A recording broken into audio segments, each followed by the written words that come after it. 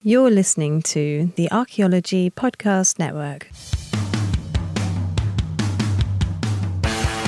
Hello and welcome to the Archaeotech Podcast, episode 95. I'm your host, Chris Webster, with my co-host, Paul Zimmerman. Today, on this last episode of 2018, we talk about a recent paper that dealt with using a tablet to record ceramics and how it compared to, well, not using a tablet. Let's get to it.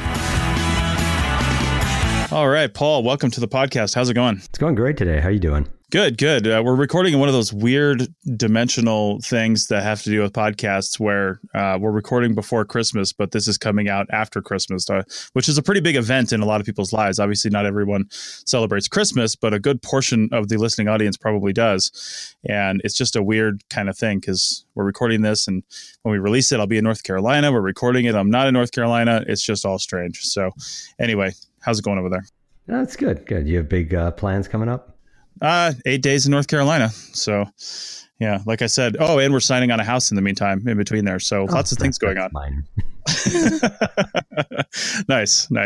All right. Well, we've got a bunch of people on the call right now, 5 to be exact, and they are all authors or participated in a paper that we read that was released in the Society for American Archaeological Journal, Advances in Archaeological Practice, and we will link to that in the show notes. But the article was called Mobilization as Mediation, Implementing a Tablet-Based Recording System for Ceramic Classification. And we're going to talk to, it looks like, just about everybody that was on that paper right now. But first, we're going to have them introduce themselves. So, Parker, go ahead. Hi, thanks so much for having us on here. I'm Parker Van Valkenburg. I'm assistant professor of anthropology at Brown University. And my role in this was as the project director of the Proyecto Arqueológico Saña Colonial, a project that we've been running since 2009 in coastal Peru. And I'm the first author on the publication. Okay. And from here on out, I will have you pronounce that, not me, because it would be useless. All right. And next, Chiara. Hi, so I'm Chiara. I'm one of the 4 students who works on this project along with Parker. My main role in this project was I helped with the experimental design, and I came with a little bit of archaeology background in Italy, where I had worked at an archaeological site for a few years. So it was really, really cool to get the shift to, Peruvian archaeology. Nice. Brian. I'm Brian Balson-Stanton. I'm the Solutions Architect for Digital Humanities in the Faculty of Arts at Macquarie University. I'm also the Technical Director of the FAMES project, and I helped both with the documentation supplied to these folks to build their module and for some troubleshooting as well. Awesome. And Jackson. Hi.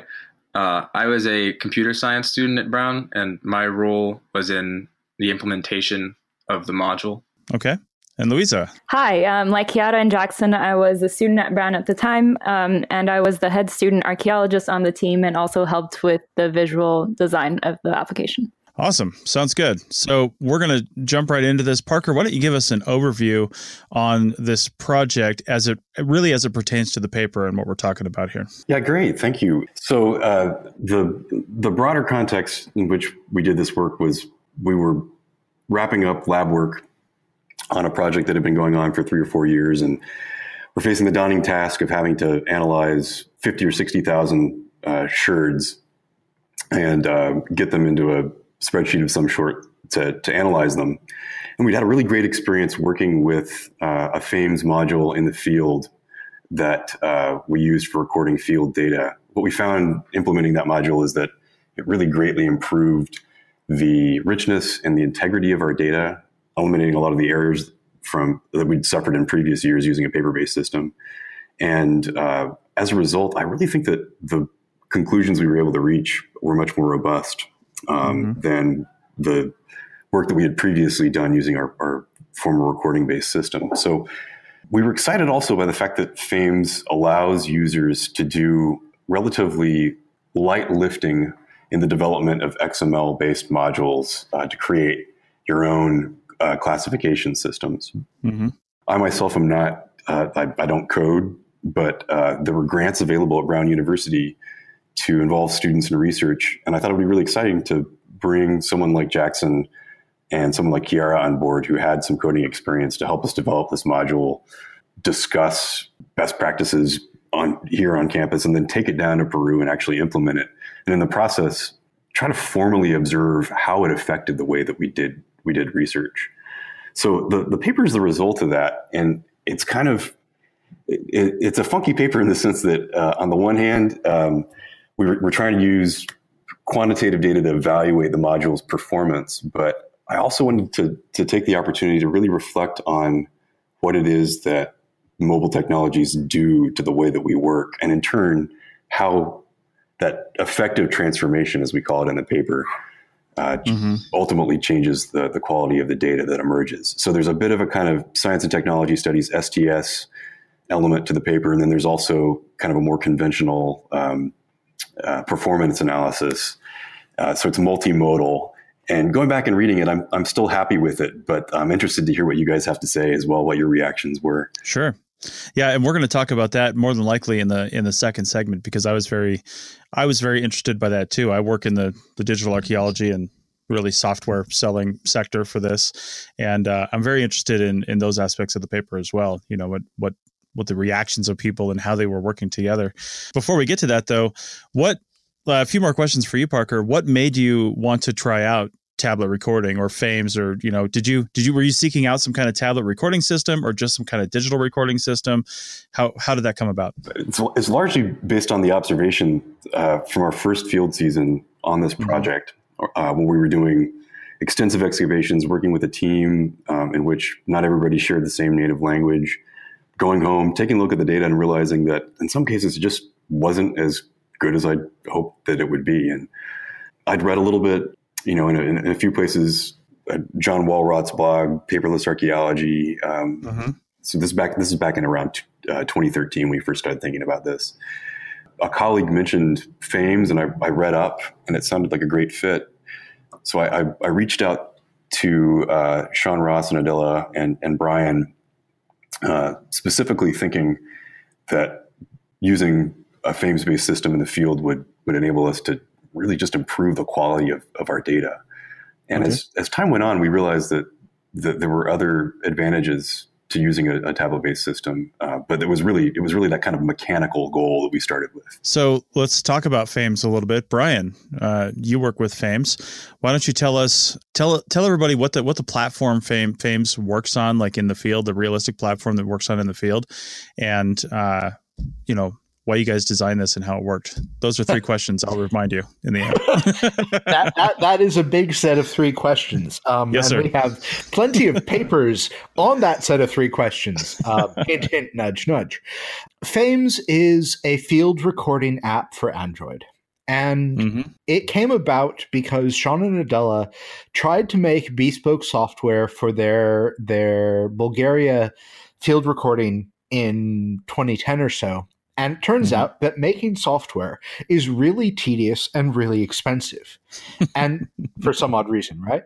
And so what our intention has been is to create a common platform for field recording. The way we've discovered how to sell it is as an electronic field notebook, because it's a way of collecting data according to whatever methodology the researchers have while in the field on multiple devices with GIS built in while offline for eventual synchronization. And it turns out that adding all of those adjectives into the same software makes it fairly complex. Okay. Now, what about the customization you can do with FAMES? I'm actually a little curious because this part was, I wouldn't say confusing, but if you didn't have a fundamental knowledge of how FAMES works and things like that, how the article, Parker, maybe you can speak to this, and Brian, how you guys integrated what became known as PAZC, or I'm not sure how you pronounce that, PAZC. First, tell us what that is. Maybe Brian, you can start with that, and then how, you know, what is that? How did that implement and enhance what FAMES did? So I need to use some jargon here, and I apologize. There's the idea of a module. And so when we were doing our initial stock take in 2012, we asked 80 archaeologists to come into the same room and agree on something. Turns out this was unwise. and so what I was handed this set of conflicting requirements. And what I realized was we need a generalized solution to create arbitrary workflows. And so in order to do that, there's the idea of a module, which is the specific research workflow for a given researcher that can be implemented with far less complexity than the entire platform. And the way to think about the FAMES app in itself is it's a web browser. It renders pages, but it doesn't actually do any data collection for specific researchers. And what that meant for us is that we could effectively take the idiosyncrasies of our recording system, the things that matter to us, the things that we want to label, so attributes that were already in our paper-based database, and then translate those relatively simply into the digital format or platform that FAMES provided. Mm-hmm. The system that Brian and Sean and Adela and their colleagues built allows people to add attribute fields and specific values really relatively easily, including when one is in the field itself. All right. Well, I'm planning on having an entire episode on FAMES because, with Brian and the other, the other founders that you guys are mentioning of FAMES, because FAMES was on episode 7 of the Archaeotech podcast, which I had 100% forgot about until I heard Brian's voice. And that was a few years ago. And FAMES has, of course, like software does, evolved and presumably gotten much better and more stable as software does. And so we're going to talk about that. So Jackson, you worked on some of the coding for the FAMES software. What kind of challenges did you encounter while coding that software? The biggest challenge I faced was using a relatively obscure coding language for the nuts and bolts aspect of the module, which was Bean Shell, which is JavaScript-esque, but not JavaScript. And for that, I had to get Brian's help sometimes. But it really went pretty smoothly. The FAMES app provides a sophisticated workbench, so to speak, and toolkit for developing these specific bespoke journals, or what was the word you guys used earlier? Archaeological notebooks and notebooks, modules in FAMES. Yeah. So were you doing this work back in the States? Were you doing the work in the field? Did you go along with them to help develop it while it was doing it? Was this all done pre-planned and then taken out as a finished package into the field? How did this work? Started it back in the United States and then finished it in Lima. Great. Wow. So you were alongside the rest of the project in the field, developing, I guess, as they were asking for new features or new fields. Yep. And that worked well? Yeah, that was great. They would provide feedback, because we could develop as much as we wanted in the United States, but that doesn't really mean anything until people have tested it and told you what works well and what doesn't. And it was nice to be able to respond and make changes in real time. Well, the responding and making changes, I guess that's a question. I don't know who wants to cover this, Chiara or Luisa, but because I've got down here, both of you were involved in implementation and designing. I guess that you were the major interfaces between who's using it and who's developing on the back end. Is that correct? Yeah, we both had a hand in that, absolutely. Nice. And what was that process like? So, one of the things I just wanted to add on to what Jackson was saying is that it was really striking how useful it was to be able to make changes to the program when we were in the field. So there were all sorts of issues that we didn't anticipate that arose when we started working with the rest of the team in Lima. And it was fantastic to be able to go in, make a quick change, and then have it ready to use again the next day. That's nice that it's flexible that way anyway. Exactly. So One thing is we really wanted to make it accessible in terms of language. So we had it available in both English and Spanish, and there were a lot of tweaks in that sense. We had a lot of tweaks on how we uploaded the data, how we saved all the data at the end of the day, because it's, massive amounts of data with, about 12 people working on it every day. So that was another big aspect of it for us. And maybe this is a follow-up question for Parker, but if the data collection is being changed on the fly in the field, was that did that add extra challenges for you trying to make sense of it, or did you just run with it? One of the advantages that we had is we had we'd used more or less the same classification system in previous years.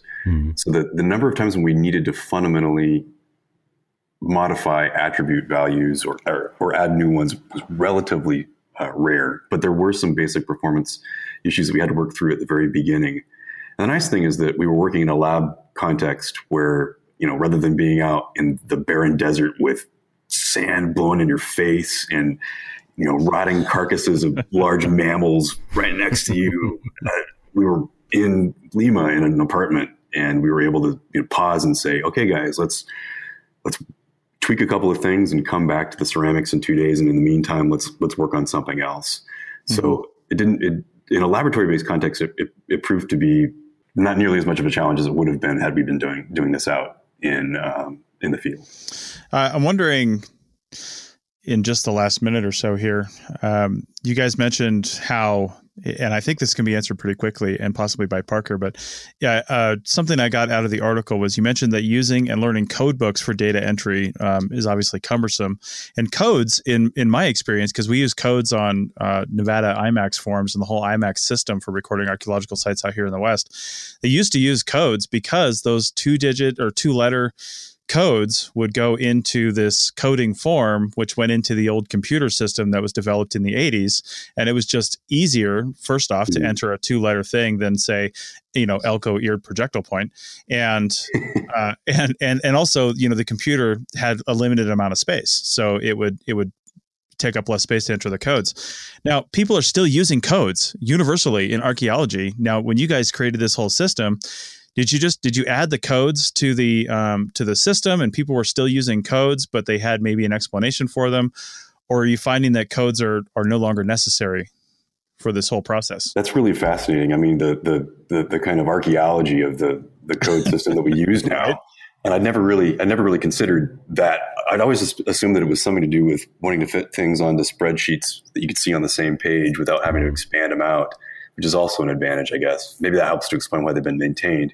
So what we did, and there's actually a couple of images of this in the article itself, is we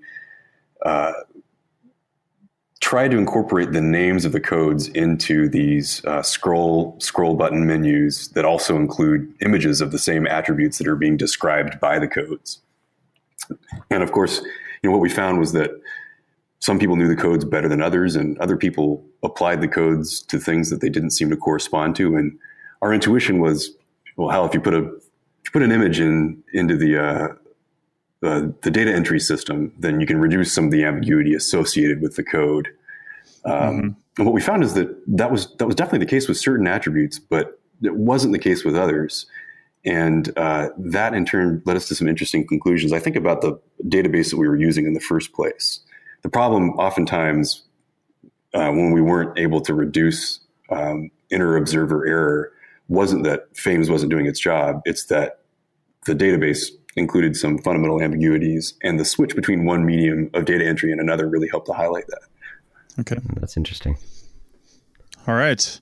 Well, that's it for segment 1. I think we're probably going to do 3 segments on this because we just have so much to talk about. So if you guys have the time, I know we said 2 segments, but we'll talk about that later. We'll see what we get done next time. In the meantime, take a listen to this ad for one of our sponsors, and we'll be back in just a second.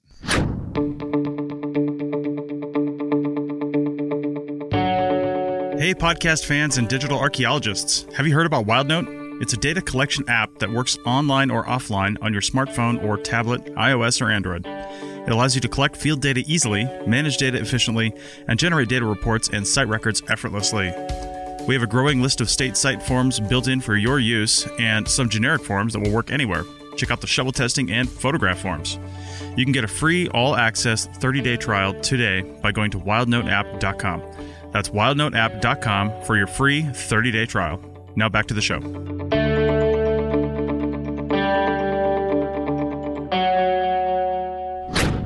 All right, welcome back to episode 95 of the Archaeotech podcast. And we are talking about an article regarding essentially using tablets to record ceramics down in Peru. And we've got the authors of the paper online here.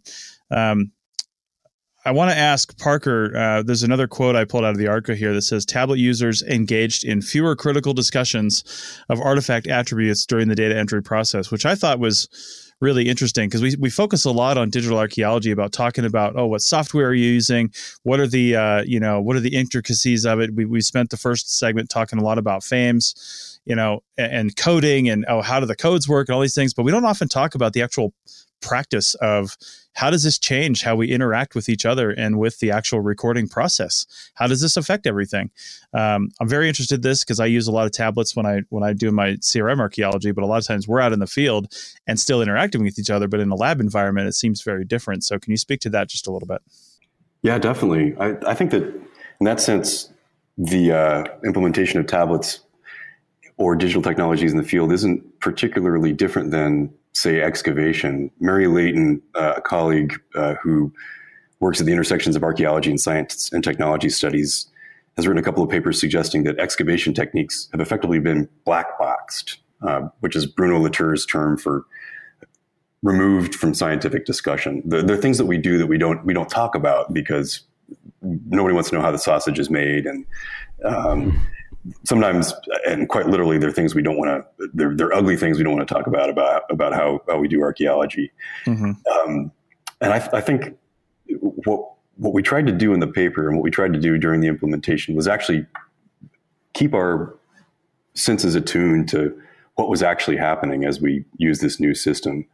And I think that in the same way that we were talking a little bit earlier about the legacies of certain forms of data collection and the way that they're embedded in media that we no longer use, that require us to do this kind of media archaeology. Similarly, there are tendencies that we inherit from our use of these technologies in other contexts. Most of the people on the project, myself included, have tablets. Certain habits that we engage in when we use them, and one of which is to kind of zone out. And we found that people in the lab, when they were using the tablet-based system alone, which was the goal, we were hoping to be able to multiply the number of working groups at any one time. So people started working. It's repetitive work. They plugged in earphones into the tablets and started listening to music and didn't engage in the same types of discussion that they had to when they were working in teams using our paper-based system. So it's sort of like the impedances or the friction or drag that's introduced into the data entry system by paper, by this cumbersome system, requires you to talk critically about your attributes. And that in some cases led to the positive result of maybe having more critically assigned values. In the write-up process, Brian stopped me at one point and said, why the hell didn't you actually just have people working in pairs, mm-hmm. Using the tablets? And I think that's one of the practical suggestions that emerged from the paper, that critical discussion of attributions is a really valuable thing. And if your tablet-based system like ours led to fewer critical discussions, then maybe you want to reconfigure how labor is organized and encourage people to talk to each other. So was the initial assumption when you use tablets that, okay, now we have this device and it's kind of small and it's right in front of me, therefore, one person, right? That was kind of the initial. That's interesting. It's really interesting. Yeah. Yeah. I think we assumed that the visual components of the tablet-based entry system would lead to fewer errors and mm-hmm. that it would obviate the need for these kind of critical discussions. And people could just punch at the screen, point to similarities in the artifacts that they were labeling and the images on the screen and not need to talk about them. Mm-hmm. And in retrospect, we realized that was an improper assumption. Okay. I actually have a follow-up question to that. This article you talk about trying to assess and designing a test to assess the speed, the accuracy of data entry with this system versus your old system. Do you intend to do anything like that going forward? Do we have people enter tablets or enter the data on tablets in teams versus alone, so you can compare to see if Brian's supposition is right? Yeah, that would be great. That set of materials is now locked up in a dungeon somewhere that will require us to go through a cumbersome process of permitting to get access to it again. So it's not like we've got it in our backyard. that particular data set, we could certainly go back to it, but I'm more interested in potentially doing something like that on the next project that I've started, and doing sort of a more standard kind of rigorous product test. Mm-hmm. The thing about this is actually something that we ran into during the review process. The test that we did and the test we presented, there isn't kind of a strict product performance test. It was something that one of many different techniques we tried to employ to just keep track of how this new system was affecting the way that we worked. Mm-hmm. And in that sense, it was documentary rather than experimental. Okay. Louisa, we're going to go to you next because we haven't heard from you yet in this podcast, and I'm interested in your thoughts. Please remind us what your role was in this project. Sure. So I was the head student archaeologist, and I was helping the fourth undergraduate student who was working with us, Jake, with the visual design of the application. So while we worked with Jackson and Chiara very closely to try and figure out how best to represent these documentation categories in ways that were easy to access, because as you can read in the article, one of the main criticisms both we and previous researchers who had used the codebook had was that it was cumbersome and difficult to navigate. So our idea, one of the biggest goals, I think, of this project was to make it much more accessible and a more efficient data entry system. And in order to do that, we added the scroll down menus, and Jake and I really worked on getting accessible and easy to see illustrations that would visualize things such as, ceramic type and surface decoration and surface damage and things like that. Mm-hmm.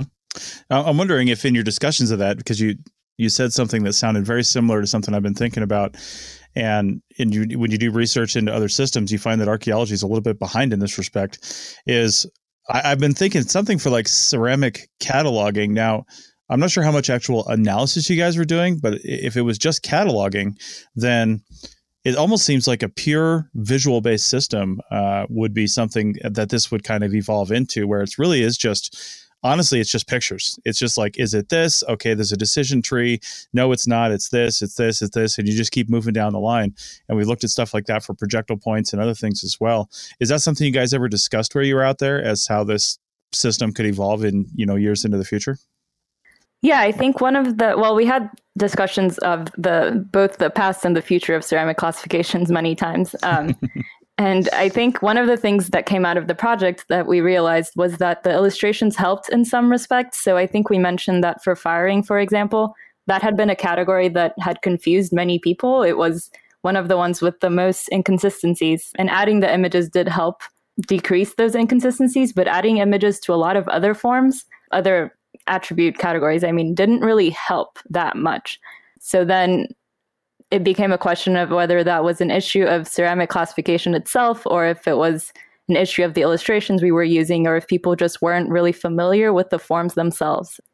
So I think that's a really interesting question. Is ceramic classification itself, or the way we conduct it, inherently problematic?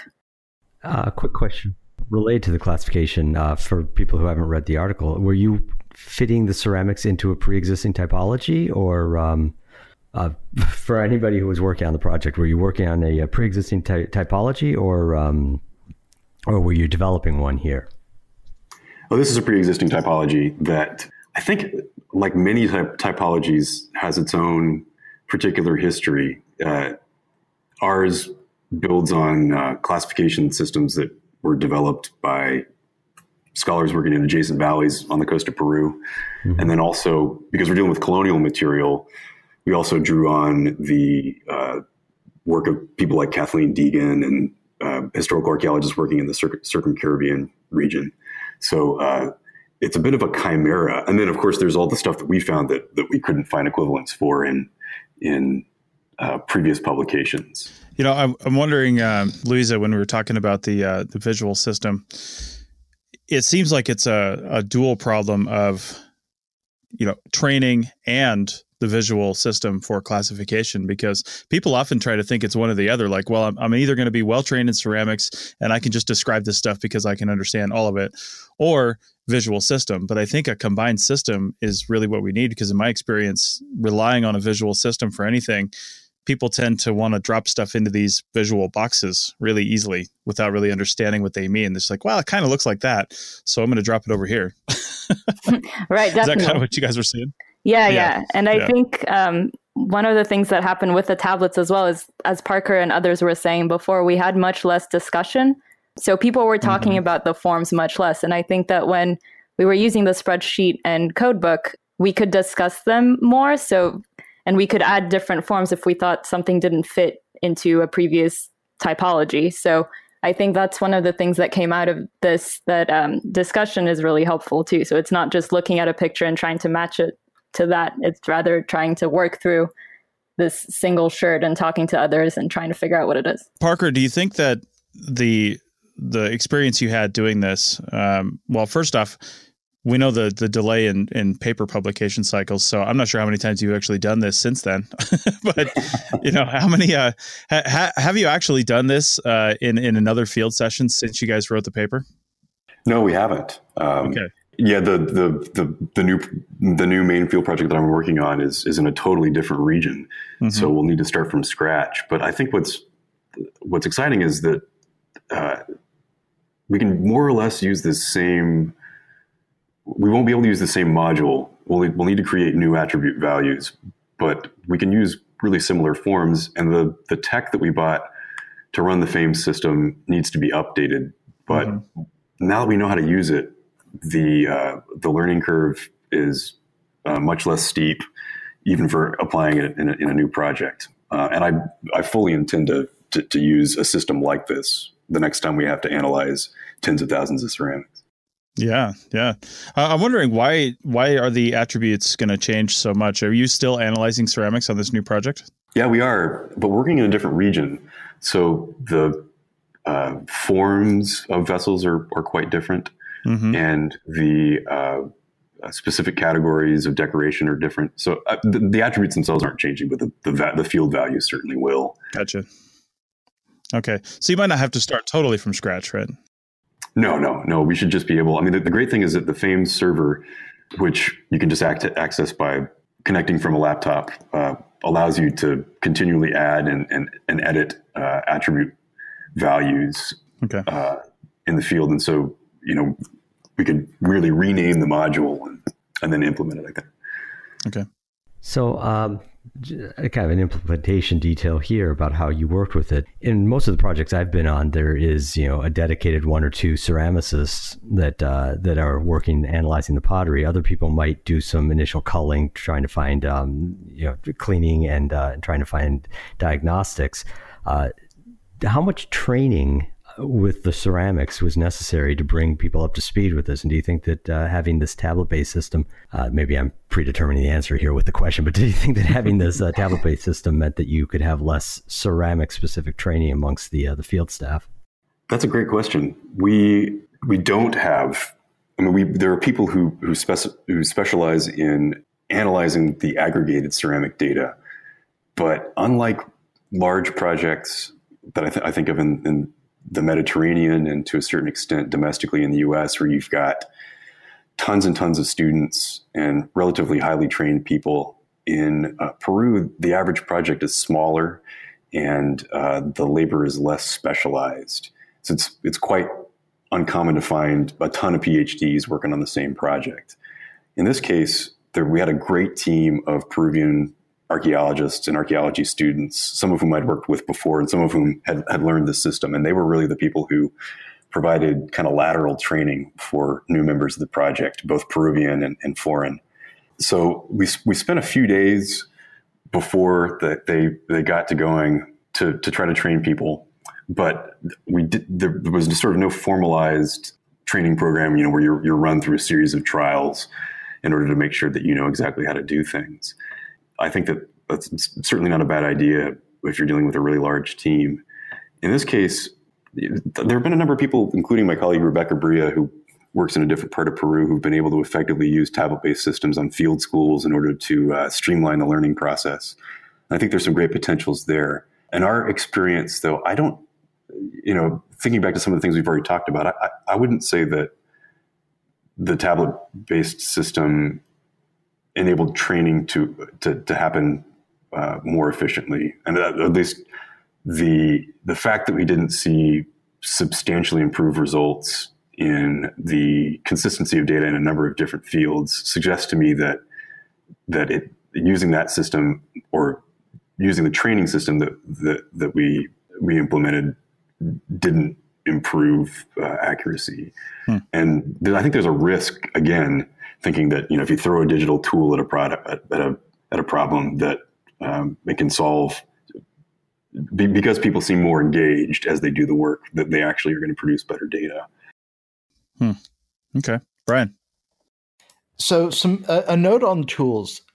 The technology is an amplifier for design, and what is a training-based workflow or a high accuracy or high efficiency based workflow is very different, as I think that Parker and I discovered. And one thing that modules take beforehand is an unusually large amount of testing relative to a paper-based workflow where it can be worked out in the field. And that's something that most people aren't expecting. And so just to temper expectations, the quality of this research, because it is research just like any other, is entirely proportionate to the amount of prep.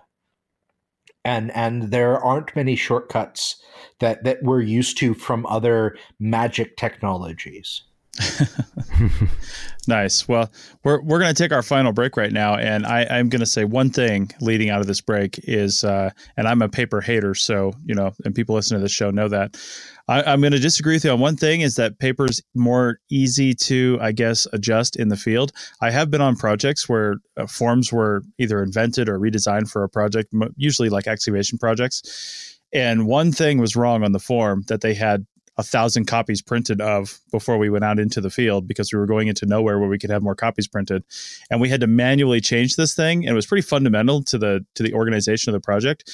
Some people remembered to do it. Some people did not. And it became a huge nightmare in the end. And if we were able to on the fly change the system and the way it records and the way it displays in a digital format, then I feel like on that particular project anyway, we could have avoided a lot of problems. So I'm always for the digital solution if we can fix it. Anyway, we'll talk about that some more on the other side of this break when we come back for the last segment of episode 95 of the Architect Podcast. Be right back. This network is listener supported. We're trying to move away from paid advertising while also creating new shows and supporting the ones we have. The APN has never and will never make a serious profit on our podcast. Every little dime we make goes back into the network and improving show quality. So become a member today at www.archpodnet.com/members to show your support, get some extras, and be a benefactor for archaeological education. Members get stickers, a coffee mug, a t-shirt, bonus content, early access to episodes, a private Slack team to talk to other members and the hosts, and full access to training on Team Black over at arccert.black. So check out our memberships at www.archpodnet.com/members today and support archaeological education. That's www.archpodnet.com/members. Now back to the show. All right, welcome back to the third segment, the rare third segment of the Architect Podcast, episode 95. We're going to forego the App of the Day segment because we've just got so much to talk about with this, and it's rare that we get this many people on, so I want to maximize that time. Okay, so we're going to run around the room here real quick and ask each one of you, what is your biggest takeaway that's positive about this experience, from using the application or just the process itself or something like that? And then what is something that you noticed, the biggest thing you would improve upon in this entire process, from training to the software to the hardware to whatever the case may be? And we're going to go down my list in no particular order. And we'll start with Jackson. Jackson, what are your two big takeaways from this? The positive takeaway is that I just chose to start with a positive takeaway. I didn't have one in mind specifically. There we go. That's the planning with these new tools. The positive takeaway is that with very little, I had never used XML, or I'd used it only very briefly for an assignment before trying to develop one of these modules. And I had never used Bean Shell or JavaScript or anything related to it. And without much prior exposure to the specific coding tools needed to set up one of these modules, FAMES allowed me to get running, I guess, get on my feet pretty quickly with actually creating forms that someone could use, or at least we could imagine people using. And I can't think of anything that I would change that we haven't already discussed or that wasn't apparent as we were in the process of using the technology. Okay. Well, that's good. Yeah. From your standpoint, I mean, I like the fact that it was easy to really get up to speed on and just dive into. So that's pretty great. Yeah. Not much of a learning curve. That's how I'd concisely say that. That is important with archaeologists, as we all know. All right. So, Louisa, you're next. So what were your big takeaways from this project? Sure. I think what I really enjoyed was working with the Peruvian archaeologists and really developing it on site with them. And especially the use of Spanish, both Spanish and English, I think was really important both for them and for us, and to try and figure out how to word things in both languages and how to best frame things in both languages, I think showed everyone, or at least it definitely showed me, how important it is to really consider who is on the team and how they work and what's important to each one. As far as what I would improve from my part of the project, I think the Peruvian archaeologists mentioned that the images were sometimes hard to see. And I think this is not something we had figured out how to do in FAMES. And Brian, if you want to speak to this later, but they all said that they would have liked to be able to zoom in to the images or make them bigger. So I think figuring out a way to best display the images would have helped, and might have helped with decreasing inconsistencies as well. Just to respond to that, the Lake Mungo project actually has a similar pattern, and they extensively used the description components, where if you push and hold, it brings up what amounts to a manual page for that item. And so that's one place that could very much be expanded upon without limit for instruction and discussion of what a particular attribute means. Okay. So Chiara, we'll go to you next. What were your big takeaways from the project? Yeah, so overall, it was just an incredible experience, and I really love and understand the importance of combining, archaeology with the growing digital world. I would say overall, my biggest takeaways were the negative side, probably, as we discussed, the fact that since we were all documenting and recording these ceramics individually, it was somewhat isolating, but this will completely be resolved in the future when it reverts to a system of working in pairs. So I think that was a really important lesson from the project overall, that, the social aspect of the analysis is really important. Okay. The other thing that was positive that I really appreciated was that the system really helped us iron out any consistencies. So at the very beginning, a few times, the use of images helped us realize that two people considered, certain firing patterns different, or certain designs, or, the lip of the pot, how that looked. They were classifying it in different ways. And it was really great to see that, having this unified tool could help us reach a more unified, consistent, and better result. Okay. Well, that's good. Consistency of results is, I think, every archaeologist's dream. And, getting everybody to kind of be on the same page with how they analyze stuff. That's the hard part. All right. So Parker, we'll go to you next. We're skipping Brian, you might notice, because at his request, and I was going to request it anyway, because we're going to have him and the FAMES team on a separate podcast. So we'll go FAMES. We'll go deep on FAMES at some point here in the future. But Parker, my question for you is the same. But first, how much did you pay everyone again to say favorable things about all this? No? I redirected money from our wonderful university, but I hope that they're not feeling forced to do this. And it was really one of the most fun projects I've ever done, from top to bottom, with such a great team of people. Mm-hmm. The big picture thing for me, to be a bit more abstract about it, is I think that it's really exciting that implementing digital tools is making us talk about aspects of archaeological data recording that we never talked about before, or at least that I never talked about before. It could just be my graduate training or my undergraduate training or whatnot. I really do think that when done right, tablet-based recording and any number of different forms of digital data capture, aggregation, and analysis invite us to think about how we do what we do, and to reconsider some of the not dark assumptions, but unacknowledged assumptions that are built into our training, built into the habits that we have as archaeologists.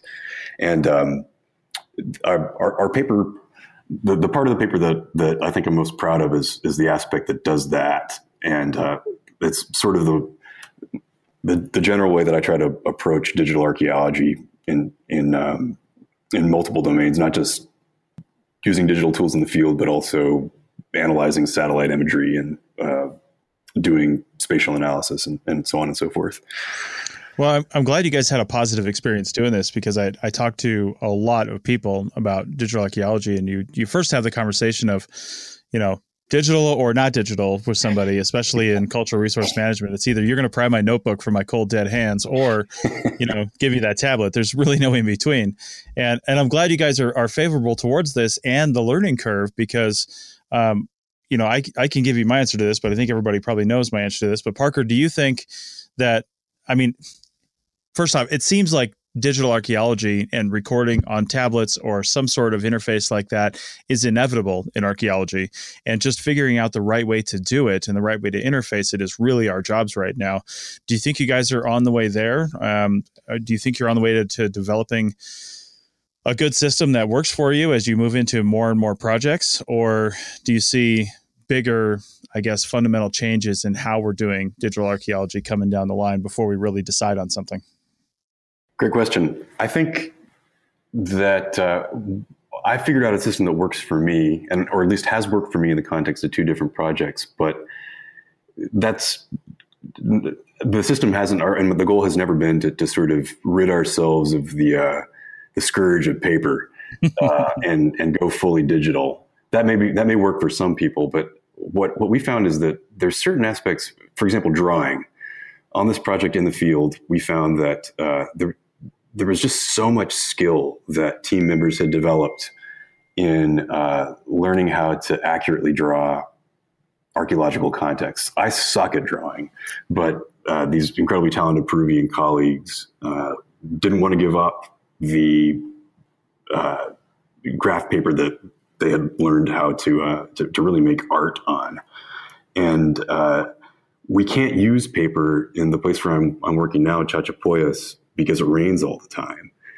And that forces us to have to think differently about how we're capturing our data. We've done more digital data recording in the field, but I'm a firm believer that there are just certain things that drawing forces you to do that you can't reproduce with photogrammetry. The fact that certain forms of digital data recording allow you to think that you can postpone interpretation in the field is somewhat dangerous. And so I think that rather than treating the digital transition as something that's inevitable, we should imagine it as something that's contextual, and that a certain amount of digital is good for some people and different forms of digital are good for others. We need to build in systems of performance evaluation into our own projects to see what seems to be working and what doesn't, rather than deciding ahead of time that we're going to do this way or the highway and being inflexible about changing it. Nice. What are some of the, and anybody can chime in on this really, what are some of the more out of box thinking types of things you guys were thinking of that, even if it's fantastical way in the future? Right when you were saying drawing and photogrammetry and in-field analysis, I was thinking, man, if I had a really good photogrammetric sequence and I had a 3D representation, if I could just put on like Oculus Rift or something like that, where I could then see it 3-dimensional, then could I draw it on paper using all these things? I was like, I don't know, maybe not. But you guys must have had discussions while you were out there about, using this sort of technology. Let's think outside of the box. Where would you guys go if money and research grants were no object? Yeah, it's a great. The question of VR it sort of takes us in different directions. And I haven't worked as extensively trying to get our models into Unity and building sort of three-dimensional environments. A couple colleagues like Steve Wernke at Vanderbilt University have done really great things with this. Being there, being able to go back there, particularly when you do it in a big room. I was in this conference where Steve showed it was about 20 historians a model of a colonial church and colonial town that he and some students had built. And he had one of his graduate students with an Oculus Rift on, and then his screen, what he could see was projected back up onto the screen in this auditorium. And as we moved around the site, these people, these historians who had never been to a site like that before, started noticing all of these really incredible things. Oh, that's where the priest sleeps. That reminds me a lot of this text that I read here and there. So as an interpretive tool, that's really exciting. But to be honest, I don't think that the folks, including Steve, who are doing that would suggest that they can truly supplant the types of in-field multi-sensory experiences you can have. I mean, yeah, you can touch the texture of something in a profile to tell it. You can spray it with water and see the way that the water evaporates over time. You can smell I worked on a colonial site on the coast of Peru, Magdalena de Cao, where everything was so well preserved that the middens still stank, and there was tallow candles we dug out, and a piece of a prayer book that somebody had later used as toilet paper. Indigenous resistance to colonialism is what we call it. Those sorts of multi-sensory encounters aren't things that you can capture with a camera. So I don't think that, in terms of out of the box thinking, I'd love to have a system in which we have constant photo capture of the context that we're digging, so that we can not just recreate in static sequences the context that we dig, but actually go back and monitor practices and patterns and digitally re-excavate the context. But I think that there's probably thinking beyond the visual is maybe the great frontier that I hope we get to in my lifetime. I'm thinking about ways to record not just the visual properties of the sites we dig, but other kinds of textures. Nice. Yeah, I think we've definitely talked about some stuff like that before on this show, recording those different senses, essentially. I'm wondering, we just have a few minutes to go here. You mentioned using FAMES and reprogramming it for this new project. Have you looked at, in the meantime, forgetting that Brian is on the call, any other software or anything else that you're evaluating or want to evaluate for the new project? Yeah, the one thing that we have looked at is for landscape level data collection, ArcGIS Collector. And there were some aspects of using it that were great. The ability to rapidly integrate data that we collected in the field with our existing ArcGIS databases was wonderful. But one of the really great limitations of using systems like that sync remotely is that when you are in a place with no internet connection, and the closest internet connection that's 3 hours drive away isn't any good, you're kind of up a creek when you can't. It's really difficult to back up your data, and it's really difficult to sync. And sometimes you're in the field and you need to have a cellular data connection in order to even be able to log into the damn program. And the great thing about the FAME system that we've been using is that we've got a local server back in the dig house that we sync to every evening. And, we've been talking mostly about the way we use FAMES for ceramic recording on this podcast, but we also used it for field recording. And in my new project, we use more or less the same module that we'd used for the last excavation project. We just changed some attributes and relabeled the module, and we were good to go using all the same hardware that we had before. So it was really kind of a no-brainer. The system would work so well for us that we've just stuck with it. Paul, do you got any final questions? No, I mean, this has been all over the place. I do have one kind of comment, very minor, much when you said features you liked or where you'd go in the future. I was caught by one thing that's mentioned in the article, that you have an uncertainty slider where the data enters can say, how sure they are about something that they've entered into the field. And I thought that was great. The only place I've seen that before was on the database I made for myself for my dissertation. But I would like to add that human element into a lot of the data collection, where you could try to assess, how certain one is about things, how, I don't even have a coherent thought about it. It's just that I thought that was such a very cool element that you added. Was that part of FAMES, or is that something that you added in your own? So I spent quite a lot of time thinking about data collection when I was designing FAMES. And that's why I have both annotations and certainty as part of a fundamental data structure.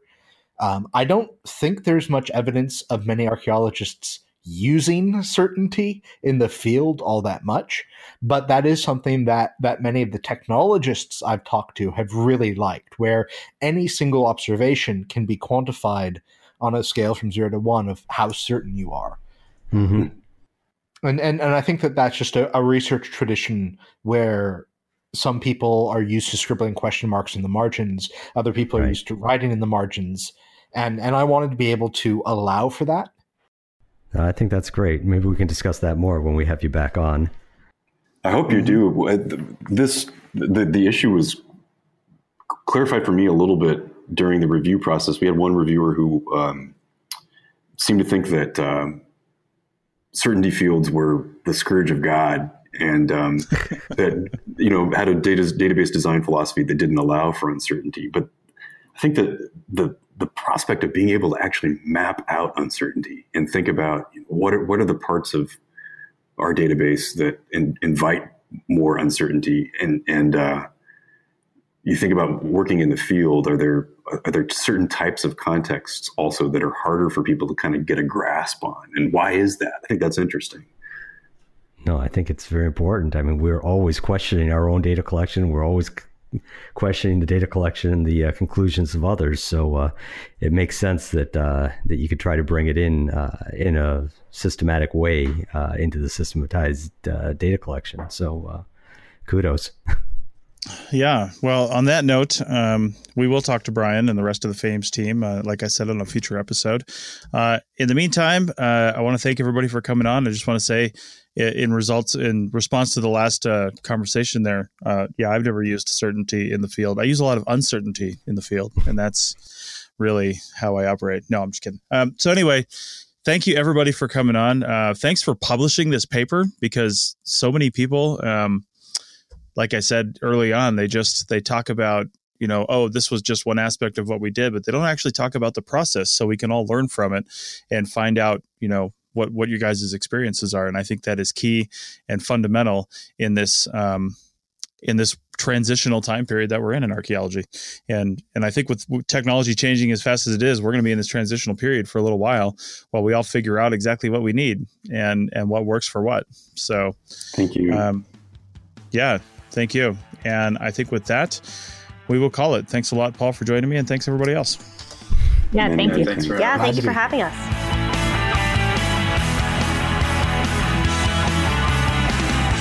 Thanks for listening to the Archaeotech podcast. Links to items mentioned on the show are in the show notes at www.arcpodnet.com/archaeotech.